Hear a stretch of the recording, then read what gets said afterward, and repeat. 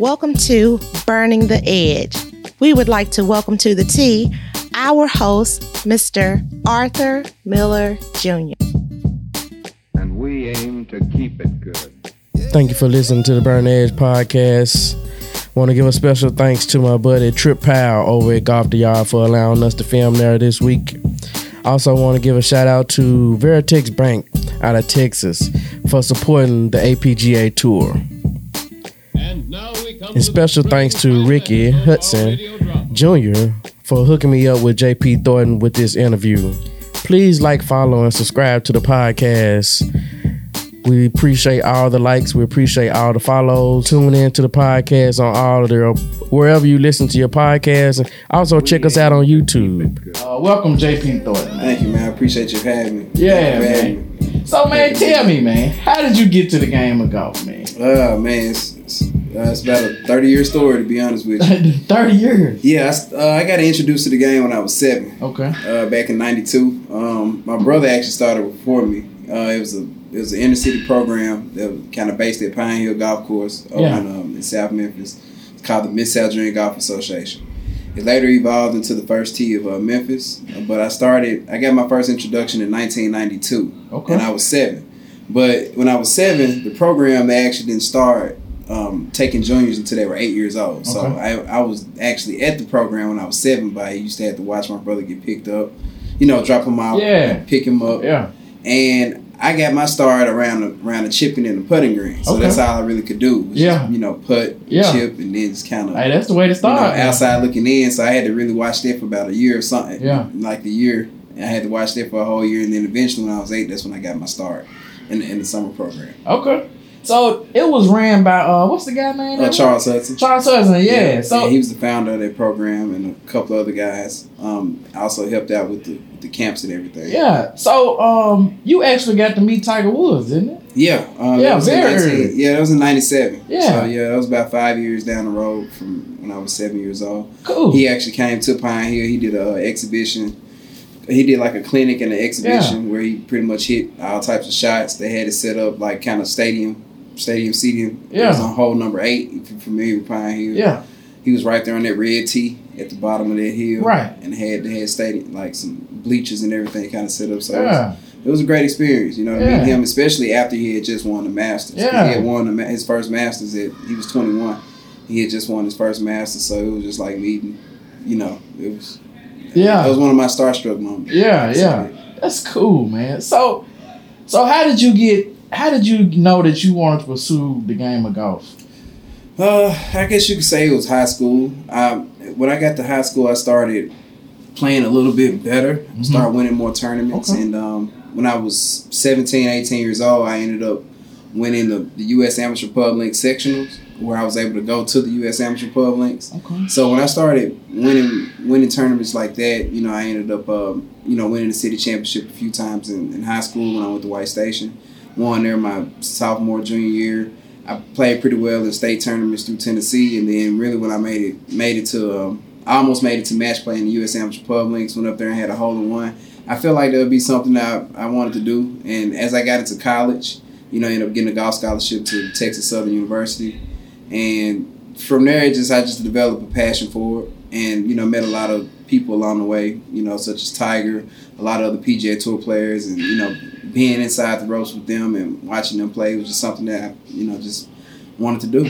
So it seemed like it must have been pretty natural to you. Tell me, was it natural to you? Or? Yeah, my first lesson, I didn't have any problems making contact. Yeah. So the hand and eye coordination for sure was there. So did you play baseball or something? Or? I grew up playing all the sports. Okay. Like, of course, being from Memphis, I started playing basketball. Right, that was my first love, for sure. But I didn't grow, apparently. And then I got to high school, the point guard at high school, he was 6'6", doing back dunks. And I was like, I went to White Station. At that time, they had a really good basketball team. They won state championships 3 out of 4 years. And I was like, look like I got a better shot and some more longevity if I just stick to golf. And I was good at it at the time too, so I just decided to pursue that. But I love baseball. Basketball, football. I like that. I played that in middle school, but like I say, I didn't grow. So football I got ruled out pretty quick. Right. And I I was just a smaller frame kind of guy. So it was just golf was something I could play.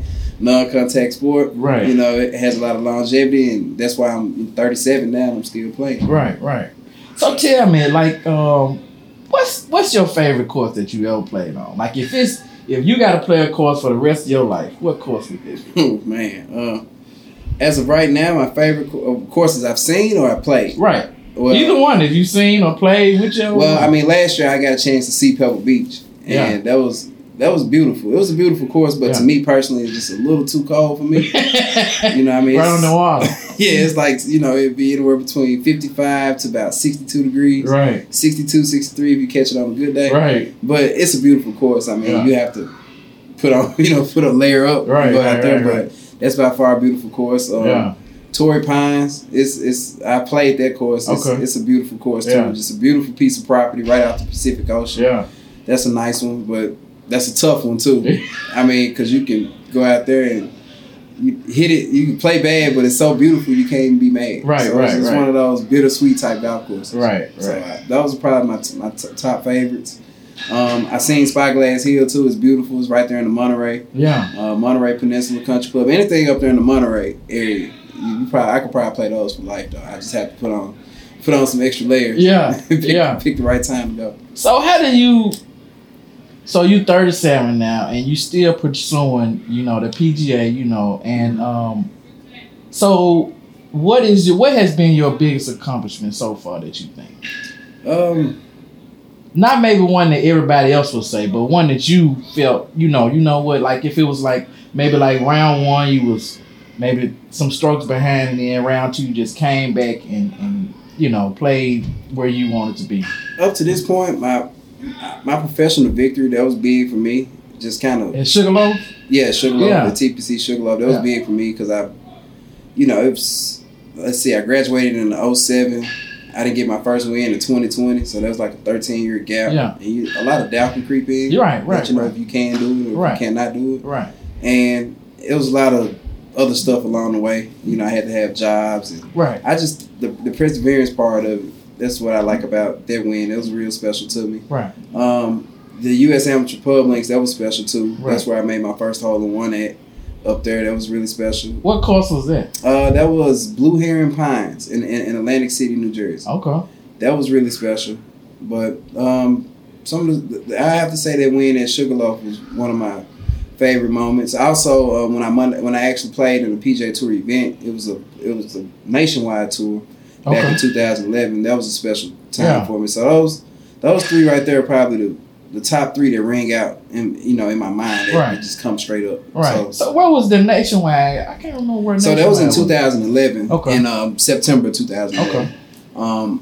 That was when I really decided, like when I was 26, that's when I really decided like I wanted to pursue it. Yeah. Because I got out of college and it was in 2007, just started working. I was working in the golf industry, worked at Golf Tech. Right. Just had caddying, doing stuff like that in Houston. And I just took out when I was 26, was like, I'm just going to try it. Yeah. Just give myself a shot at it. Right. And within probably 4 months of trying it, I went out and shot 65 and, Monday qualified for a nationwide tour event, which is now the Corn Ferry Tour. Right. And, just went out on my own and, it was just one of those things. And that kind of helped me solidify, like, I can play with those guys. I can play in those conditions, and I could compete. And I didn't make the cut in the tournament. I think I shot 72 the first day. Then I caught a bad wave the second day. But that was a great experience being inside the ropes. Out there. Like for instance, I don't know if you were watching the Players Championship, but Tom Hoagie, he was playing. Yeah. I played with Tom Hoagie. In that tournament. Yeah. My first Corn Ferry Tour event because he was on the Corn Ferry Tour 10 years ago. Yeah. And I was. He's a little older too. I think we're about the same age. About the same age. Yeah, we are. And I mean, he was. Right, we was just right. He was just getting started, I believe. Yeah. And like to play with him and watch him win at Pebble, and to see him in contention with the players, as like I said, that's motivation within itself too. Right. So it's just things like that. But those three things are probably the three biggest things for me to ring out. One was the U.S. Amateur Pub Links.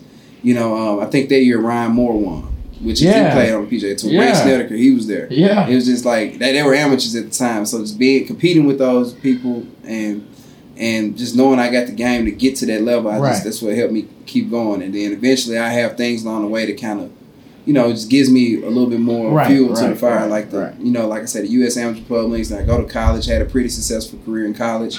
I played in the SWAC. We won a SWAC championship in 2007. Okay. I was all conference my freshman and my senior year, and from there, Monday qualifying, making it through a 6-man playoff for 4 spots, making it through that. Wow. Having to birdie my last 3 holes to make it into the playoff, and then birdie in the first hole of the playoff, and it's just you pretty good like there, man. Yeah, it just those are things that just kept me going because I knew I could do it. Right. Of, a lot of people, you get noise. That's why I call it outside interferences that tell you, nah, you might need to go get your job. You missed your time and things of that nature. But it was just me just to have that, that diligence and that, just having that never give up attitude. I guess you could say that's the Memphis. Right.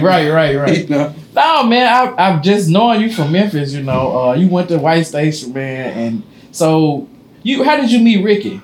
Me and Ricky met in the program, so I've been knowing Ricky since like '93. Ah, okay, 94. Cool. Okay. Matter of fact, he was there with me. He still says that's his hole in one. He went up in Atlantic City. He caddied for me in Atlantic City. Ah, okay. He clubbed me on that one. Yeah, I give him a shout out to Ricky. Yeah, I give him give him his kudos on that. Yeah, and we've been friends a long time. Yeah. I mean, he's one of those people that kept me going, especially when I was in high school. Because actually, he went to Alabama State, and when he was in college, he actually used to beat up on me. Really? Yeah, he did. Okay. And, like I say, just him constantly pushing me when I was in high school through those years, and it just gave me that drive. And eventually, I got to a point where I kind of just ascended to another level. Yeah, I played with Ricky. Ricky can play, man. Yeah, he can. Like even all my friends from those years in the Mid-South Junior Golf Association, they're like family to me. Yeah, like I would imagine so. Yeah. To Will Keys, to Larry, a lot of guys. Like it just, it's handful. Like, we everywhere. Yeah. So it's just we just like we always been friends. So Keys is on the APGA. Is he on the APGA? Nah, he's the head pro at Pine Hill now. Oh, okay, man, that's crazy. Like I say, we've been friends for over 20-25 years. Yeah, we traveled together. We used to go to junior tournaments in the summertime, traveling together, and it's just a bond. Yeah. Like it's not too many black people within that actually play golf. Right. So it's just like a fraternity within within it. So same thing with the APGA. It's a minority tour, and we're really closely knit because a lot of us, when we go to other tournaments, we travel together. We room together. We just try to help each other out and uplift each other. Hopefully we all can get to that next level. Right. So who are you closest with on the APGA? Close with a lot of guys. Me and Kamaya, we pretty close. Kamaya Johnson. Yeah. I caddied for him twice. That's when I went to Pebble. Okay. I caddied for him at Pebble, and I caddied for him this year at Torrey. Okay. We roomed together a bunch. Yeah. It's a lot of guys. Michael Herrera, we're pretty close. I'm pretty close with everybody out there. Okay. It's about you kind of have to be, huh? I guess. Yeah, because it's certain people that you see at the other tournaments, right? Like, and it's just we all kind of know each other because we're at those other events like mini tour events and Monday qualifiers and things of that nature. Yeah. So I would say it's probably 15 to 20 guys. Like we stay in contact with each other and try to see what each other's doing, and try to figure out tournaments to play in, things of that nature. So we stay in communication with each other. And it's a close knit group, and that's just within the pro part of it. And then you got my HBCU friends like that I played at Jackson State with, Alabama A&M, Alabama State. It's a lot of guys, all over the country, and it's just like it's a group of us. So like the other guys that you talked about, the HBCU guys, like I met one guy, Greg. He won the Amateur Pub Links this year. Greg. Yeah, he sees the pro that I see, Mark Grace. Okay. And so that's how I got to meet him. And that dude, he smacks the ball too, man. Oh yeah, Greg. Young dude, man. I was like, that is crazy, man. Yeah, but he can ball, and it's a good thing he's up there at Howard. With Steph Curry. Right. Donating that money to the program to get it started. Yeah. He's in a really good situation right now. Right. If he just you know, he keeps his head down and keep practicing. You know, sky's the limit for him. That's a good thing you said that. I was listening to, I don't know if you're familiar, you probably are, but Beyond the Fairway podcast. Yeah, Doug and you see, like I say, that's another close friends. Okay. You know, so like me and Doug, we've been knowing each other since we were like 15. Really? Yeah, I used to go to his house in the summertime. So all y'all know each other then. It's a closely knit group of people. Like we played a lot of golf together. Like, I mean, numerous rounds together. So it's like crazy. All these guys. I need to get in the group, man. Can I just be on the text messages? You know, I should text in now and again. Like I say, this is years of friendship. I know, right? I mean, I've been knowing Will for probably over 10 years. You know, we played the APJ tour when it first started back in 2011, 2012, and like I say, Doug been knowing him since I was 15.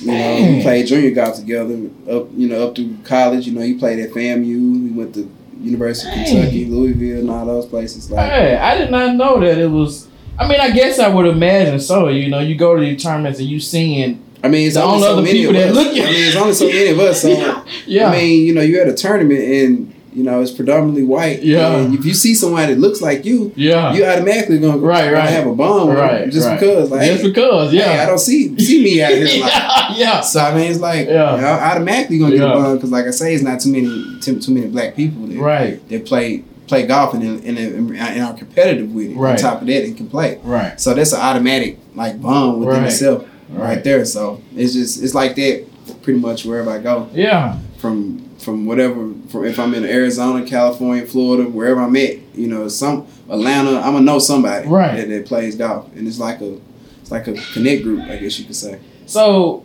I was listening to them on their podcast, and they had Jim Thorpe on there, and he said back in the, let's say 70s to mid 70s, you know, and he said it was at least. He would say for sure over 10 guys that was on the PGA Tour. Without a doubt. It was more guys on the tour then than it is now. So tell me, why do you think that is? I mean, resources within itself. I mean, then it was they had a tour, which is the UGA. Right, UGA, yeah. And they were I mean, also the finance part of it wasn't, it takes a lot of money now compared to what it did in the 70s and the 80s. Yeah. And they used to be able to travel together, playing those UGA events, you know, had a way to make a living for themselves. They room together, travel together, and things of that nature. Right. And it was just, they went out and just got it. Right. You know, and then, like I say, the strength of fields, I wouldn't say were as strong as it is now. Mm-hmm. I would say, you know, everybody hits it further, everybody hits it straighter. Technology is through the roof. Right. So it's a lot more that goes into actually getting on tour now as far as fitness, nutrition. Yeah. You know, you got to have a trainer, you got to have a swing coach, you got to have equipment, you got to have a great place to go play because you got to be able to have something that you can simulate the actual conditions you're going to see when you go to those PGA Tour tournaments, which is, I can't simulate that. Like, for instance, if I'm here in Memphis, there's only maybe 3 courses where I can go and actually simulate the actual conditions I'm going to see when I go to those PGA Tour events. Okay. What courses would those be? That would be Southwind. That would be Colonial, South Course. That would be... would you say Miramichi? Miramichi, yeah, it's pretty. Yeah, I mean, it can get you there. Yeah, I would say that. Tunica, they've actually had Tunica National. Yeah, they actually had a U.S. Open sections there before. Yeah, that's a beast. Spring Creek, they got the practice facilities for, and the course is long enough. I mean, courses that's over 7,000 yards that you will see. Mm-hmm. You know, greens running 11, 12 on the stem. Those are pretty much 3 courses. And I mean, it's just those 4 courses I would say that could get you where you need to go. Also Windike, I'm sorry. Yeah. Windike, the East Course. Okay. They used to have Monday qualifiers out there every year. Yeah. Pros come in, you wouldn't see any 8 or 9 unders at that course. So, I mean, those are probably the 5 courses that you would have to be at if you wanted to do something out of Ridgeway too. Okay. And Germantown. Yeah. Germantown gone now. It's unfortunate, you know. I hate to see Germantown go, but it's gone now. But a lot of those courses I just mentioned are country clubs. You know, they're not the your public courses. Yeah, they're not the cheapest either. Nah. Try to get in too. Right, so, right. You know, it's just one of those things. So man, what are you looking forward to the most this year? This season, winning, really. Just, you know, getting more experience because last year really was my first really full year of playing professional golf, and it was an eye-opening experience learning how to travel as much as I did last year. Because before that, I used to work. I had to work. Yeah. So you don't have a regular 9 to 5 now? No, I'm actually just full time playing golf. I got a sponsor from from a bank out of Dallas, Veritex Bank. Yeah. They sponsor like 7 PJ Tour players and I believe 7 Korn Ferry players and then me as well. So they help fund my tournaments and my travel, things of that nature. That's good. And so to where I'm able to, you know, just play full time. Yeah. So what as a community, what can we do to help support guys like you, man? For me, really at this point, I mean, honestly, it's all monetary at this point for me. I mean, because it's just so expensive. Yeah. You know, with the travel. And, you know, having to have equipment and things of that nature. Thank goodness I have. The bank does help with that a lot. Right. But I mean, on top of that, you know, I do have personal expenses. Right. Like that. So that money they have is solely for the golf. So I still have to be able to take care of myself, pay my bills and things of that nature. And that's where it comes to the point of this year on the mini tours, you have to win or either top 5 most of the tournaments to even actually make money. That's what makes it so tough. Right. And I mean, and everybody on the mini tour, they can play just as good as the guys on the PGA Tour. Right. You know, if not better. Right. You know, they just haven't had their breakthrough yet either. Yeah. So some of them fall back sometimes, don't it? And then if they lose their card, so I mean that means you can't regress and then come back. I mean that means they just as good. I mean, if you was just there playing with them, like I mean, the tournament I just left from, I mean, the guy that won it, he got PJ Latin America status. You know, and the guy that won the tournament in San Diego, he has Korn Ferry Tour status. Yeah. You know, so it's like we're playing against guys that can go, which is good competition. Right. And it kind of lets you know where your game is and kind of contest it against some players on that level. Right. But as a community, you know, we just have to just support each other, you know. Right. And you know, just really and I mean, really, it's not about me at this point. Like, what I'm gonna do, I'm gonna do it, you know. But really, just helping kids coming after me to make sure they're not, you know, 37 and still out here on mini tours and things of that nature. Right. You know, we should be, you know, just have a better support system for them, kind of like what the APJ is doing. They're having a better platform and a better feeder system for players coming out of college. Right. Whereas if I had that when I was coming out of college, then there's no telling where I'd be at right now at 37. Okay. I didn't have it. So, I mean, we barely didn't even have that tour when I got out of college. Right. So just having that support system, having the right resources in place, and just knowing what it takes to get on tour, which is, I think that's a disconnect sometimes with our community. You know, they really don't truly understand exactly what it does take to actually get to the PGA Tour. They just think it's simple. Right. Like, hey, you just show up for this tournament, shoot these numbers, and there you go. You're on your way. Yeah. And it's way more complex than that. Because, I mean, the odds of you can play well and still not qualify for tournaments.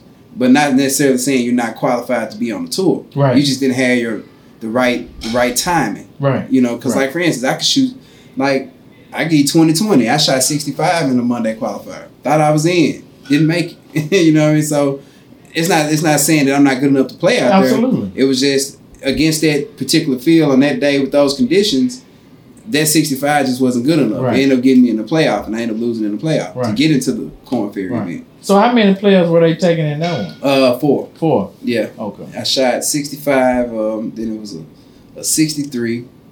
It was a 64. Then it was 2 65s. I played in the morning wave. Mm-hmm. And then in that afternoon wave, it was 6 65s shot in that afternoon wave. So there was an 8-way playoff for 2 spots. Dang. At 65, 7 under par. Man, you thinking that would get you in? I know you was thinking that. Yeah. But I mean, I can't say because I didn't qualify that one time that I can't disqualify myself and say I can't play out there. Right. Like I say, I could shoot that same 65 at another course, and I could probably be leading the field. Right. It just depends on the day and the conditions. So you have to constantly be able to put yourself in those situations week after week. Right. You know, qualifier after qualifier. You're gonna miss way more qualifiers than you're actually gonna qualify. But the key is to be able to stay out there. Because I mean, every week that's $500 for the Monday qualifier. You gotta pay for your hotel rooms. You gotta be able to get there. You gotta be able to feed yourself. You gotta be able to play your practice rounds. I mean, you're gonna be out of 1,000 to 1,500 before you even tee your golf ball up. You might not make anything. Yeah. But if you don't have that support system monetarily, those 15, I don't know too many people that had disposable income like that to where you're gonna be able to just throw $5,000-$6,000 down the drain. Right. I mean, not saying you're throwing it down the drain because you're still getting good experience. Right. But to be able to have that cushion up under you to be able to constantly do it, let's say for a year. you might not make one qualifier for a whole year. Yeah. You might play some mini tour events, may have a good finish here or there, but after a whole year, you probably spend roughly about $50,000. Yeah. Who has $50,000 just to throw around? Yeah. But like I say, that's the disconnect with black people. You know, they're not gonna throw it. They'd rather put $50,000 on the stock market. It's a lot of other ways that, you know, our community, the way we're programmed, the way we think, we'd rather put it in some other avenues before you throw it in a kid to play golf. You know. But the bigger picture of it is that, like, you have guys that get support. They have someone that'll give them their $50,000. Not only just for 1 year, they give it to them for 5. You know. But look at what Cameron Smith just made this past week. You know, he just made $3.5 million. It's like that was a good investment. I know you just saw with Tiger with his parents. His parents took out a second mortgage on their house just to pay for it. It takes things like that for a person to get there. That's what had him in tears. Because it takes those type of things. You know what I mean? And a lot of people don't get it. You think my parents would have took out a second mortgage for me to play golf? I seriously doubt. I'm just gonna be honest with you. Like, I mean, I wouldn't even expect them to do it, given the fact of, you know, the situation we're in. You know, but it takes a little bit. Your mind has to be a little bit wired, a little bit different, and understand the bigger picture of it. If you understand the bigger picture, then you can see yourself, you know, putting it out there. So that's what I would say is, you know, what we have to do, but we could do it better at an age where, like, you know, give a kid the time that they need, like, you know, when they're coming straight out of college. That's all I was saying with the APGA tour. They got the APGA tour collegiate rankings, where when they come out of the tour, they automatically got a tour that they can come play on. The tour helps pay for the entry fees for them to actually get that experience they need. They give them scholarships to go to Q school. They have that system in place now, to where, like I say, it'll start reflecting the tour the way it looked in the 80s. You're gonna see more of us out on tour probably. I say in the next 5 to 10 years for sure. So yeah, man, I mean, I was elated when I found out you was from Memphis. I was like, man, I did not know. You know, we had a Memphis guy out there doing it like that. The only guy that I knew about was Clay. Clay Myers. Clay Myers, yeah. I knew about him because of the Golf Channel episode. What was The Big Break. The Big Break, yeah. I knew about him because of it. And I'm sure you know him. Oh yeah, without a doubt. We got the same birthday. Really? Yeah. Oh, that's crazy, man. Yeah, so that's the only guy that I knew from Memphis that for sure, you know, that was at one time was trying to pursue it or whatever. I think he just started teaching or something. Yeah, he's the head pro at a course in Dallas. Okay, cool. He's doing really well for himself. Yeah. I mean, he ended up going into the PGA. He got his Class A membership. So, you know, he's doing really good for himself. He still plays from time to time, but I know he's more on the business side of it now, for the most part. Right. And so do you think that the PGA, what do you think about the new kind of avenues that the PGA has opened up for minorities, not only for his playing, but also trying to reach out to get minorities involved with the business side of it, or get them involved with become course superintendents or whatever, you know. So what do you think about that? I think they're doing their due diligence to get more minorities involved in it, and you know, in all aspects of the game, even from not only just course superintendents, head pros, and things of that nature, because you still have to go through the program, right? And they do have like career placement for that, where they actually come to tournaments, and they're there to, you know, if someone needs a job or things of that nature, they are looking for minorities to come fill some spots, because I mean, that's the only way you're really going to go to the game is to get that demographic over here to come over and, you know, filter into it. So they are doing, you know, they are putting some measures in place and doing some things. We just got back from New Orleans, played TPC Louisiana, where they have the Zurich Classic here. The team event. Let's see. Then from there, we're gonna go play TPC Las Vegas. We got TPC Scottsdale on pretty much all the TPC courses, like Deer Run, where they have the John Deere Classic at, Sugarloaf, and you know, we even got. So you going back to Sugarloaf? Yeah, it's gonna be in June. Okay, so you're looking forward to that, all right? Yeah, last year I finished, I think, T14. Okay, which was pretty. It was okay. Yeah. And how large do the fields be? It could be somewhere between I would say 50 to 60 guys. Okay. Sometimes 70. Yeah. Yeah, depending on the. That's pretty good. Yeah, depending on the location and things of that nature. Yeah. So is that the nicest course? I guess is that the nicest one? The biggest tournament that you're looking forward to this year? Sugarloaf kind of getting back there? Nah, I mean, really, I got, really the Monday qualifiers and really going to Q school and things like that. Those are like the ones that those tournaments are like pretty much just, I look at it like, getting the reps just so that when the bigger tournaments come, the ones that can get you to that next level. Right. When those come, I want to be ready for those. Right. So the APJ Tour is a good tour in order to, play those courses that are going to be similar to the courses we're going to see in Q school. Yeah. And it just helps for preparation because the ultimate goal is to get to the Korn Ferry Tour and inevitably get to the PGA Tour. Okay.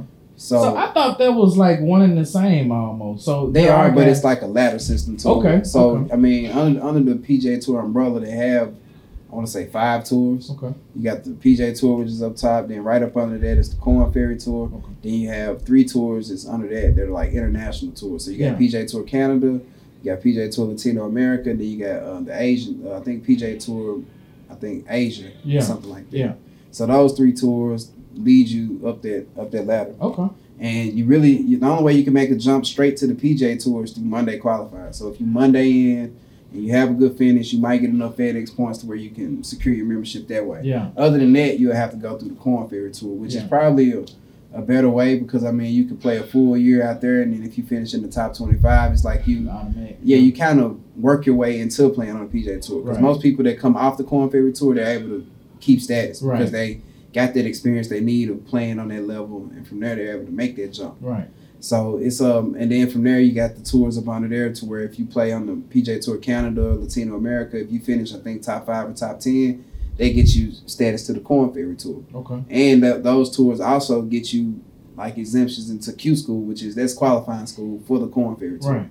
So they only have qualifying school for those 3 tours below the PGA Tour. So you got Q school for PGA Tour Canada, Q school for PGA Tour Latino America, then you got a Q school that happens for Korn Ferry Tour. So those Q schools and the Monday qualifiers for the Korn Ferry and Monday qualifiers for PGA Tour, those probably the events that you kind of gear yourself up for to be ready to play. So it's a lot more complicated than I thought. See, it's very complex. Even somebody that, I watch golf pretty much every day. And the thing about it is when I got out of college, I didn't understand it. Right. You know what I mean? And through the years, I kind of understood how the system works. Yeah. And like I say, these things are things that you need to know coming out of college absolutely. So that you know what direction you need to take. Right. So those are things that I kind of had to bump my head along the way and, okay, I need to be doing this, doing that. So it's just a lot of trial and error. Yeah. Even though you always knew the Monday qualifying route. Right. Being able to go to Q school and then Q school not being the cheapest thing either. Yeah. You know what I mean? Because Q school will run you, what was it last year? I think entry fee, if you paid it early enough, it was like $5,500. Yeah. Or $6,000. Then you have to travel to 3 different locations for a week. So that's like $1,500 every time you go because you gotta have a hotel for a week, feed yourself for a week, pay for your caddy, things of that nature. So you're gonna be out of $1,500, and that's 3 times. That's 3 times from September, October, and November. So that's another $4,500 on top of that $55,000. So that's $10,000, and you might not make it. Dang, that's a lot. It's a lot too. It's more than I thought, man. So you got guys out here that's been doing it, been trying for 6-7 years. Yeah. You know, so I'm just on the low end. I can only do it outside of my means. Right. Like I say, the bank they help out, which is thanks to them. Yeah. But I've been doing this out of my pocket for the last 10 years.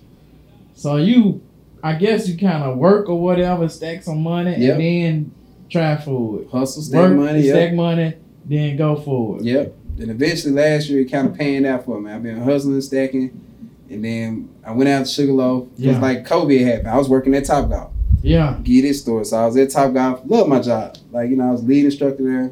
It was great. At Topgolf? Yeah, I was lead instructor there in Houston. I didn't know they had like lead instructors at Topgolf. Oh yeah. They have a whole teaching academy. I did not know. It's called Topgolf Coach. Okay. So you can actually go out there and get lessons at Topgolf. Yeah. They have a director of instruction. They have like maybe two other instructors on staff. Okay. And I was giving lessons there, doing like birthday parties, bar mitzvahs, things of that nature, Yeah. with kids. Yeah. It was fun. Yeah. Like I have corporate events, so you might have Like, for instance, if they had a Topgolf here, FedEx might have, or International Paper might have a corporate event out there. They have good food. Then they'll have like 10 bays set up to where they'll have it opened up to the event area, right, where they have the food and stuff. You just walk out of the event area, go get your bay, hit balls, and they'll have a book for like maybe 2 to 3 hours. Right. And they would hire a pro for the event, and I just go through each bay, and if they, I could set up games for them. If they want to do like a team skill building competition or something like that, I'll set that up for them and kind of facilitate everything. And then you'll have someone, let's say, that never played, that works for the company, wants to get started. Right. I'll be the one to give them that crash course on grip stand setup. Right. Just get them hitting it in the air to where they can have fun. Right.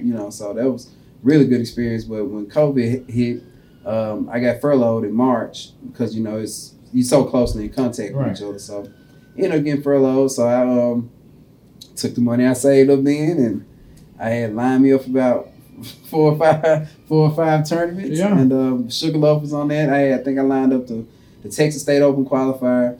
I had Sugarloaf lined up, the APJ Tour event, because they actually opened the tour back up in June. Okay. And that was the first event they had. Yeah. And I had been practicing because I was off, so I was just able to practice. That was the only thing they had pretty much open that you could do as an outdoor activity was to play golf during COVID. So I was at the golf course every day playing. I had matter of fact, one of the guys, and I really thank him a lot too, one of my students, he actually invited me out to his club, and I used to play with him like every morning at 6:30. He invited me every day. We used to play because he was out of work too. So we were just playing golf every day. Like we'd be out there at 6:30. We would play 36 holes a day almost. That's the life right there, though. Yeah, it was. I missed it. I missed it. But we played literally from March, April, May. We played literally about 2 months, like every day. Wow. Every day, 36 holes, every day. And by the time, and I had been playing with him every day, he was seeing the scores I was shooting. He actually gave me $3,000. And he gave me $3,000. I took that $3,000, went and played in those tournaments. I signed up for all those tournaments. And I finished second in the qualifier. Got qualified for the Texas State Open, and then I won the next one. Man, that's awesome. And then from there, I just took off from there. Yeah. And then by the end of that year, I played in so many tournaments that year. I played pretty much the whole season on the APJ Tour that year in 2020. Yeah. I ended up finishing, I believe, 3rd on the Order of Merit. Okay. I won that event. I think I had a top. I finished T12 the event after that.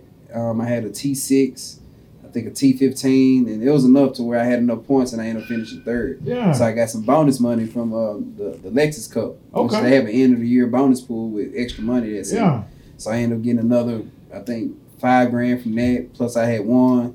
Then I took that in around October, November. That's when the bank had contacted me. They saw how I played, and ended up getting that connection. They ended up bringing me on staff with them as an ambassador. So I, just ever thankful. Man, that is great, man. So you really just kind of really getting going then. Yeah. So you about to break out, man. Yeah, like I said, then 2021 was growing pains for me, really, because like I said, I never really traveled across the country, never really played. It was my first time playing in the desert. Yeah. Really on the West Coast. I played on the West Coast, but not at this level. Right. Like when I did go to the West Coast, so going back to Tiger Woods in 1999, just kind of going back a little bit. Yeah. He had a junior golf team, which was the Tiger Woods Foundation National Junior Team. I was on that team in 99 and 2002. Okay. That's where I met his dad. I actually got a chance to meet his dad too. Yeah. Earl. He was a cool guy. Yeah. And he was really, really nice guy. Yeah. And I played in the Junior World Championships that was at Torrey Pines. So that was my first introduction to Torrey. And like I said, that course was a monster. I think I shot 81, 82, 83, but I was 15. So that was my only experience of playing in California when I was 15. I didn't even see golf the same way that I see it now. So going back when I'm in my 30s, it's different because like I was saying, in California, they got Poana greens, they got Kikuyu rough. It's different grass out there. You go to and the ball flies different. Yep. There's things like that. So when you're on that ocean, the air is so thick, the ball doesn't travel that far. Yeah. Like if you hit it 300 yards and out there on that ocean, you hit it far. You hit it even further. You go. That's like 300 in California at Torrey Pines is equivalent to probably 340 in the desert. Yeah. Which is you go to Colorado, that's 360. Yeah. You go down south, that's 310, 315 at sea level. Yeah. So just learning how to play it, all these different areas and in these different elements. It's almost like a tennis player. Like you have good tennis players, but the world-class tennis players, they can play on clay, they can play on grass, they can play on hard courts, they can play anywhere. You know, and that's the same thing in golf. Like you look at the top 10 or top 20 or even the top 100 players in the world, they can go from any part of the country and they're gonna peg it up and they can play. They're gonna be able to put it in the 60s wherever they go. But then you're gonna have certain players that you might only see on the Florida swing. You have certain players you see when they go to Arizona or California. You're gonna have your California kids that kind of pop up. You know, who grew up putting on Poana greens that know how to put on those. Then the same thing. You go to the desert, you're gonna see certain people out that way that's gonna show up. When you get on the Texas swing down there, you're gonna have people that show up that's not gonna be able to play good out there because they're not familiar with the different areas. Maybe be good enough to make money in that certain region, but they're not able to travel with the game. But most of the guys on that PGA Tour, all of them can travel. Their game travels wherever they go. I don't care where they put it in the ground. They put it in the ground anywhere. They ready to ball. They're gonna ball out. So that's interesting. I never thought about that. I did think about it one time because I play on Amateur Players Tour. And I used to play on what was called the Golf Week Amateur Tour. So we had our nationals out in South Carolina every year. And so I would notice that, like when you would chip and stuff, like on certain grasses, it just seemed like the ball would spin more. Comes out different. And then like out the rough, like you talking about, it just like come you out go to the Midwest or up that way, they got that rye. It's like a ryegrass. It's like a little thinner. It's a ryegrass. So you have to. Short game out there is totally different from chipping off Bermuda, or pitching out of Bermuda. It's totally different. Then it also depends what time of the year. Like right now, the grass is dormant here. So you got the Cali, it's flush, and then it gets even more technical, like to where like the bounce of your wedge. You need a different type of bounce. When you go out to California, you really want something with more bounce because it actually kind of jumps out of that rough. And you really play those shots more like bunker shots. Because I mean, it just comes out really hot with not a lot of spin, whereas you get down south, you really don't want as much bounce as you want down there because the grass is a little bit more dense. So it just reacts different out of all those different grass. It's too much, man. And then it is. I mean, then like I say, you go up in the Midwest, you got bent grass greens up that way, which they're softer, a lot more receptive. So therefore, you got to fly shots to the hole a little bit more. Whereas Bermuda, you got to play for a little more release. Which is, I grew up on Bermuda, so that's what that's my home. That's my happy place right there. But I'm saying it's just like getting your mind prepared for all this stuff. Because immediately when you go into the course, it's like you automatically got to get adjusted to the grass. You know, that's the first thing I do. Like as soon as I get to a course, I'm immediately going to the short game area and I'm finna put for probably 3-4 hours just to get acclimated to it. Because I mean, especially when, for instance, it's been kind of like I've been playing in tournaments. It's been rough on me because my first tournament was actually in San Francisco. So, and for one, being in Memphis, you know, it's Bermuda is dormant. Now I'm going all the way out here, and it's pretty much like night and day. You know, so it's just like trying to get acclimated to that, which is, you know, I struggled a little bit. I mean, I didn't play as well as I wanted to, but it was really with the scoring shots where I kind of lost all my strokes. Ball striking was there, but the difference between that and winning tournaments is really just being able to score, which that's around the short game and being able to putt with. So, man, I want to thank you, man, for coming, man. I really want to see you hit a couple balls, man, if you don't mind. All right, that's cool. Yeah.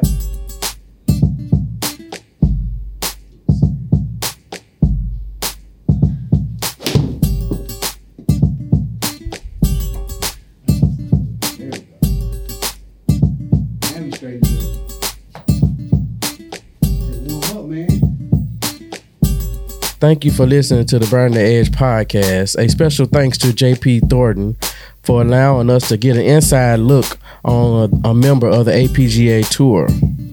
I hope you enjoyed the conversation. Please like, follow, and subscribe to the podcast. Check us out wherever you listen to your podcast and also on YouTube. Thank you again for listening and watching.